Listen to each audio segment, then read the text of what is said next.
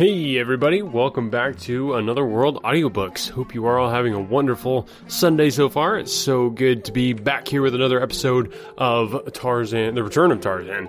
We already did Tarzan, the first Tarzan book. If you haven't listened to that, make sure to go back and check it out. It is in the backlist of the podcast, or you can actually go to anotherworldaudiobooks.com and there's a little icon where you can request a free audiobook, and yes, I am that nice. I will send you a free audiobook. So just go to Another World Audiobooks, request a free audiobook. It'll ask you which audiobook you want, and you can just request the first Tarzan book, and I will send it right over to you, no questions asked, for free. So, well, I might ask a question. I love to ask people, like, how'd you hear about the podcast? So, speaking of which, I need to give a huge shout out to Renee from Facebook, who got in touch with me. It was just completely made my day. She sent a message. I'll read it real quick for you. She said, "Thank you. I quit listening to Scribd because I realized that they were charging me a monthly fee. Oh no.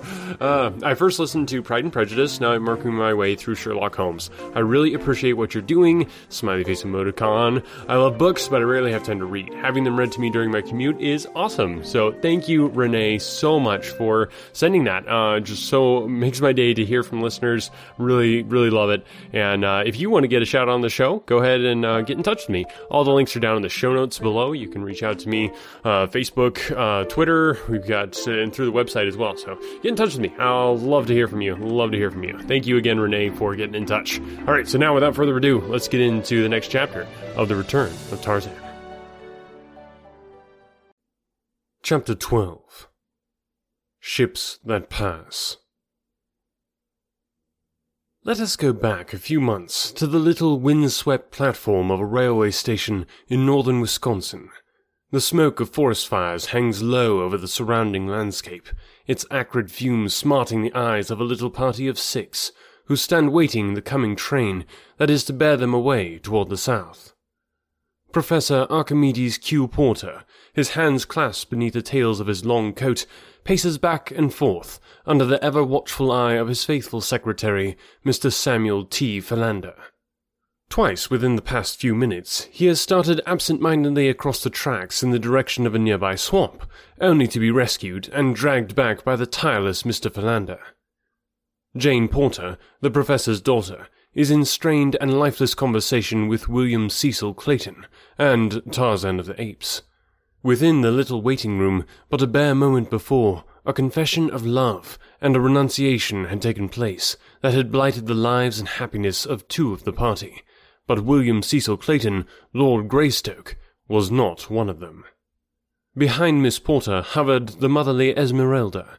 She too was happy, for was she not returning to her beloved Maryland? Already she could see dimly through the fog of smoke the murky headlights of the oncoming engine. The men began to gather up the hand baggage. Suddenly, Clayton exclaimed, "By Jove, I've left my ulster in the waiting room," and hastened off to fetch it. "Goodbye, Jane," said Tarzan, extending his hand. "God bless you." "Goodbye," replied the girl faintly. "Try to forget me. No, not that. I could not bear to think that you had forgotten me." "There is no danger of that, dear," he answered. "I wish to heaven that I might forget. It would be so much easier than to go through life always remembering what might have been. You will be happy, though. I'm sure you shall. You must be. You may tell the others of my decision to drive my car on to New York. I don't feel equal to bidding Clayton goodbye. I want always to remember him kindly, but I fear that I am too much of a wild beast yet to be trusted too long with the man who stands between me and the one person in all the world I want." As Clayton stooped to pick up his coat in the waiting room, his eyes fell on a telegraph blank lying face down upon the floor. He stopped to pick it up, thinking it might be a message of importance which someone had dropped. He glanced at it hastily, and then, suddenly he forgot his coat, the approaching train, everything but that terrible little piece of yellow paper in his hand. He read it twice before he could fully grasp the terrific weight of meaning that it bore to him. When he had picked it up, he had been an English nobleman, the proud and wealthy possessor of vast estates. A moment later he had read it, and he knew that he was an untitled and penniless beggar. It was D'Arnaut's cablegram to Tarzan, and it read, Fingerprints prove you are Greystoke. Congratulations. They are not. He staggered as though he had received a mortal blow. Just then he heard the others calling to him to hurry. The train was coming to a stop at the little platform. Like a man dazed, he gathered up his ulster. He would tell them about the cablegram when they were all on board the train. Then he ran out onto the platform, just as the engine whistled twice in the final warning that precedes the first rumbling jerk of coupling pins. The others were on board, leaning out from the platform of a Pullman, crying to him to hurry. Quite 5 minutes elapsed before they were settled in their seats, nor was it until then that Clayton discovered that Tarzan was not with them. "Where is Tarzan?" he asked Jane Porter. "In another car?" "No," she replied. "At the last minute he determined to drive his machine back to New York. He is anxious to see more of America than is possible from a car window. He is returning to France, you know." Clayton did not reply. He was trying to find the right words to explain to Jane Porter the calamity that had befallen him, and her. He wondered just what the effect of his knowledge would be on her. Would she still wish to marry him? To be plain Mrs. Clayton? Suddenly, the awful sacrifice which one of them must make loomed large before his imagination. Then came the question, will Tarzan claim his own? The ape-man had known the contents of the message before he calmly denied knowledge of his parentage. He had admitted that Kala, the ape, was his mother. Could it have been for love of Jane Porter? There was no other explanation which seemed reasonable. Then, having ignored the evidence of the message, was it still not reasonable to assume that he meant never to claim his birthright? If this were so, what right had he, William Cecil Clayton, to thwart the wishes, to balk the self-sacrifice of this strange man? If Tarzan of the Apes could do this thing to save Jane Porter from unhappiness, why should he, to whose care she was entrusting her whole future, do aught to jeopardize her interests? And so he reasoned, until the first generous impulse to proclaim the truth and relinquish his titles and his estates to their rightful owner was forgotten beneath the mass of sophistries which self-interest had advanced.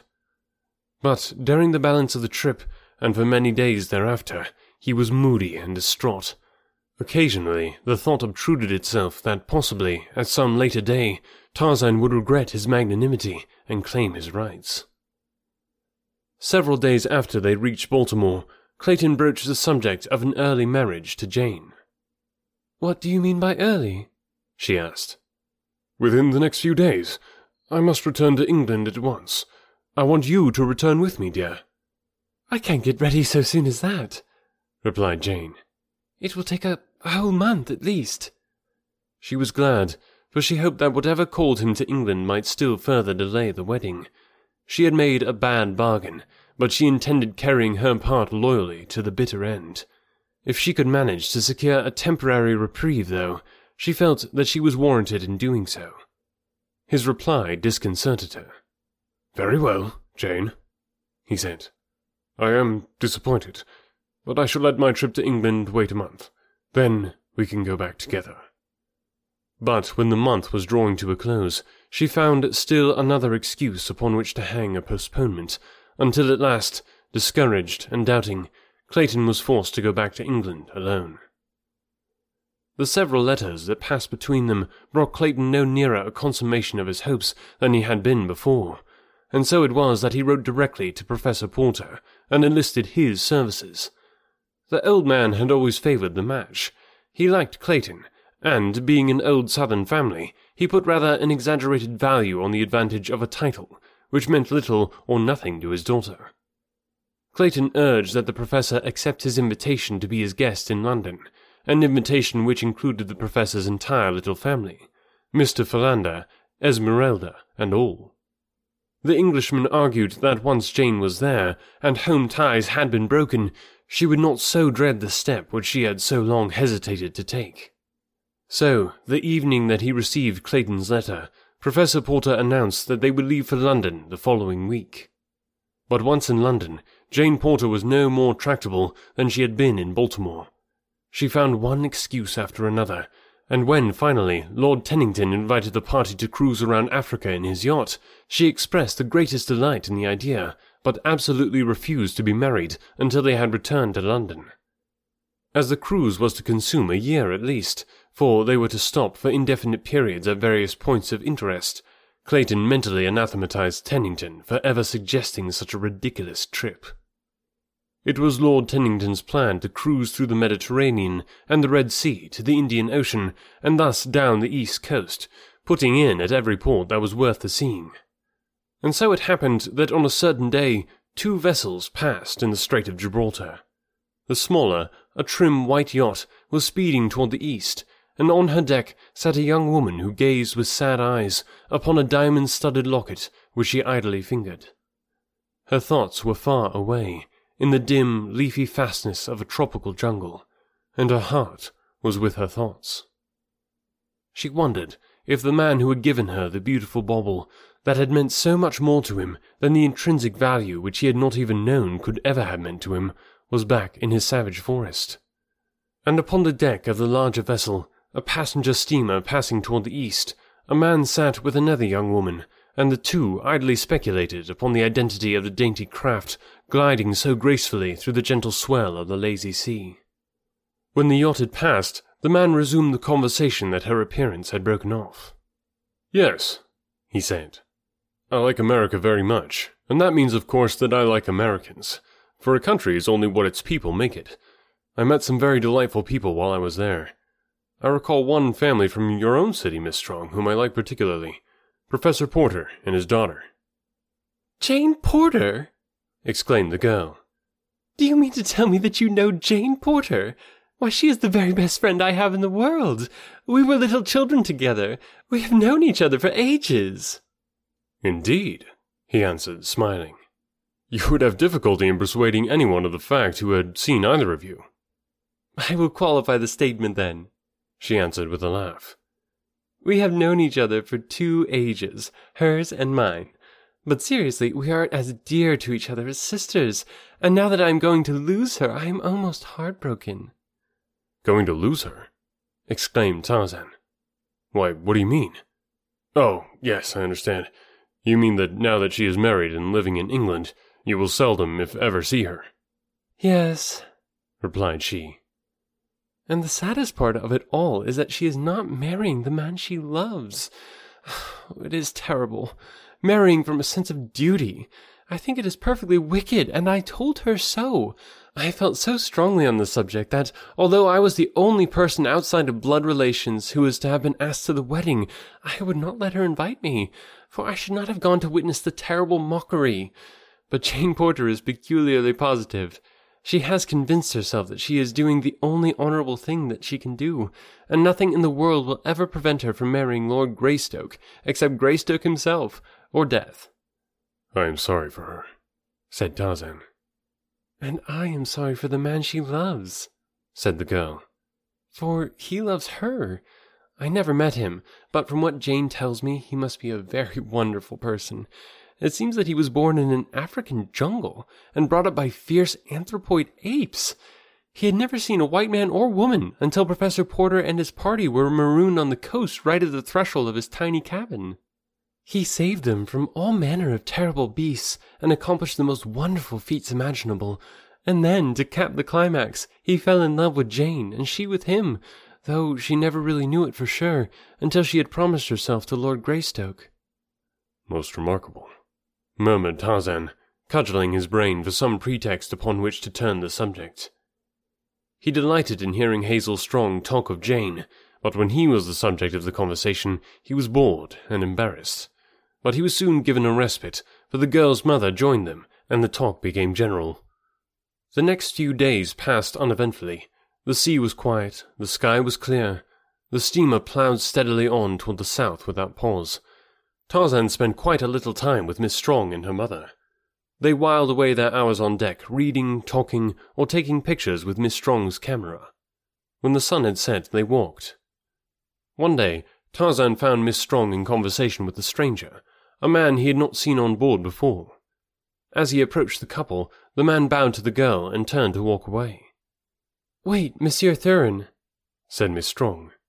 You must meet Mr. Caldwell. We are all fellow passengers and should be acquainted. The two men shook hands. As Tarzan looked into the eyes of Monsieur Thurin, he was struck by the strange familiarity of their expression. "I've had the honor of Monsieur's acquaintance in the past, I am sure," said Tarzan, "though I cannot recall the circumstances." Monsieur Thurin appeared ill at ease. "I cannot say, monsieur," he replied. "It may be so. I have had that identical sensation myself when meeting a stranger." Monsieur Thurin has been explaining some of the mysteries of navigation to me, explained the girl. Tarzan paid little heed to the conversation that ensued. He was attempting to recall where he had met Monsieur Thurin before. That it had been under peculiar circumstances he was positive. Presently the sun reached them, and the girl asked Monsieur Thurin to move her chair farther back into the shade. Tarzan happened to be watching the man at the time, and noticed the awkward manner in which he handled the chair. His left wrist was stiff. That clue was sufficient. A sudden train of associated ideas did the rest. Monsieur Thurin had been trying to find an excuse to make a graceful departure. The lull in the conversation following the moving of their position gave him an opportunity to make his excuses. Bowing low to Miss Strong and inclining his head to Tarzan, he turned to leave them. "Just a moment," said Tarzan. "If Miss Strong will pardon me, I will accompany you. I shall return in a moment, Miss Strong." Monsieur Thurin looked uncomfortable. When the two men had passed out of the girl's sight, Tarzan stopped, laying a heavy hand on the other's shoulder. "What is your game now, Rokoff?" he asked. "I am leaving France, as I promised you," replied the other in a surly voice. "I see you are," said Tarzan. "But I know you so well that I can scarcely believe that you being on the same boat with me is purely a coincidence. If I could believe it, the fact that you are in disguise would immediately disabuse my mind of any such idea." "Well," growled Rokoff with a shrug, "I cannot see what you are going to do about it. This vessel flies the English flag. I have as much right to be on board her as you, and from the fact that you are booked under an assumed name, I imagine that I have more right." "We will not discuss it, Rokoff. All I wanted to say to you is that you must keep away from Miss Strong. She is a decent woman." Rokoff turned scarlet. "If you don't, I shall pitch you overboard," continued Tarzan. "Do not forget that I'm just waiting for some excuse." Then he turned on his heel and left Rokoff standing there, trembling with suppressed rage. He did not see the man again for days, but Rokoff was not idle. In his stateroom with Paulvitch, he fumed and swore, threatening the most terrible of revenges. "I would throw him overboard tonight," he cried. "Were I sure that those papers were not on his person, I cannot chance pitching them into the ocean with him. If you were not such a stupid coward, Alexis, you would find a way to enter his stateroom and search for the documents." Paulvitch smiled. "You are supposed to be the brains of this partnership, my dear Nicholas," he replied. "Why do you not find the means to search Monsieur Caldwell's stateroom, eh?" 2 hours later, fate was kind to them, for Paulvitch, who was ever on the watch, saw Tarzan leave his room without locking the door. 5 minutes later, Rokoff was stationed where he could give the alarm in case Tarzan returned, and Paulvitch was deftly searching the contents of the ape-man's luggage. He was about to give up in despair when he saw a coat which Tarzan had just removed. A moment later, he grasped an official envelope in his hand. A quick glance at its contents brought a broad smile to the Russian's face. When he left the stateroom, Tarzan himself could not have told that an article in it had been touched since he left it.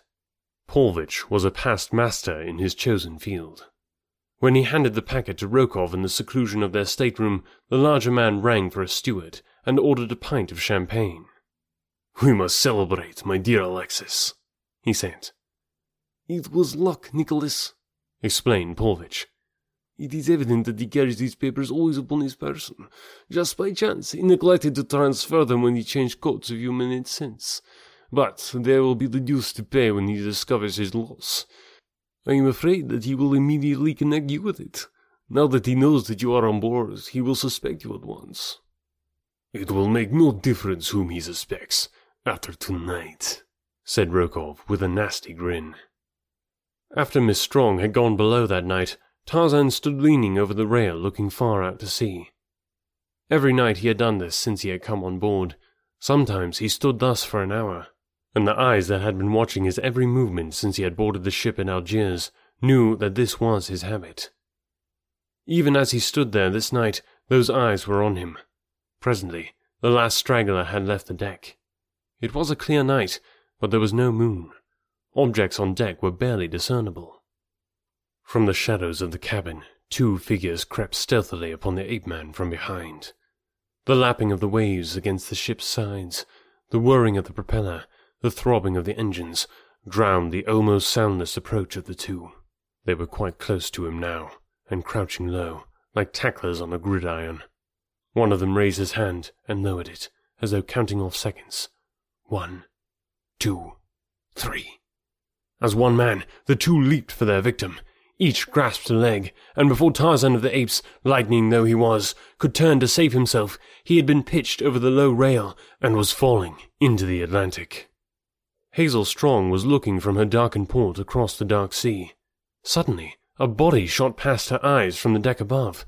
It dropped so quickly into the dark waters below that she could not be sure of what it was. It might have been a man.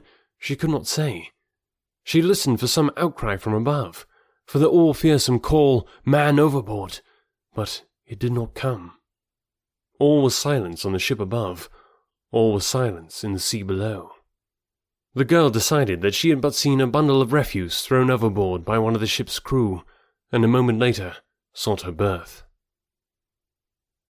When you need mealtime inspiration, it's worth shopping Kroger, where you'll find over 30,000 mouth-watering choices that excite your inner foodie. And no matter what tasty choice you make, you'll enjoy our everyday low prices, plus extra ways to save, like digital coupons worth over $600 each week. You can also save up to $1 off per gallon at the pump with fuel points. More savings and more inspiring flavors make shopping Kroger worth it every time. Kroger, fresh for everyone. Fuel restrictions apply. I guess we could just assume that they were, like, really upset that Tarzan hadn't bathed recently, or like, hey, buddy, we're just helping you out here, and give him a little bath, a little evening bath. Could be. Probably not, but it could be. Thanks, guys, so much for listening today. I really appreciate it. Again, huge thanks to Renee for getting in touch with the show. I don't know if any of you as listeners have done a podcast before, or really done anything. You put it out into the world, and you never really know. What are people thinking? So it's not that I'm caring what people are thinking as much as I just want to know what you're thinking. So I just love to hear one way or the other. If there's things that I can do to improve the podcast, that would just make my day to hear a suggestion. I just love to hear from you. So get in touch. Thank you so much for listening. Remember to check out the website, anotherworldaudiobooks.com. There is a free audiobook on there, but there's also ways to support the podcast. This is a labor of love. We have an awesome person who's helping me with some of the editing for free, which is amazing. They're just an incredible human beings, and I cannot thank them enough. But I would love to be able to say thank you to them with some money. It's usually more meaningful than just saying thank you. So if you want to support the podcast, we got some really cool merch. I don't know if you guys have checked out the store, but go to anotherworldaudiobooks.com and click on the merch thing. There's some really awesome designs. Those are all stuff that I've hand drawn myself. There's also the Patreon, where you can become a patron of the show, and you can get some really awesome deals that way. There's some cool giveaways and free merch through that. And then, you can advertise on the show, all kinds of options. So get in touch with me through the website there, and but like I always say, telling other people about the podcast, that is the biggest thing that you can do. Share it on your social media, tag me, I'll send some social media love your way. So thanks again, guys, for listening, and I will catch you next week.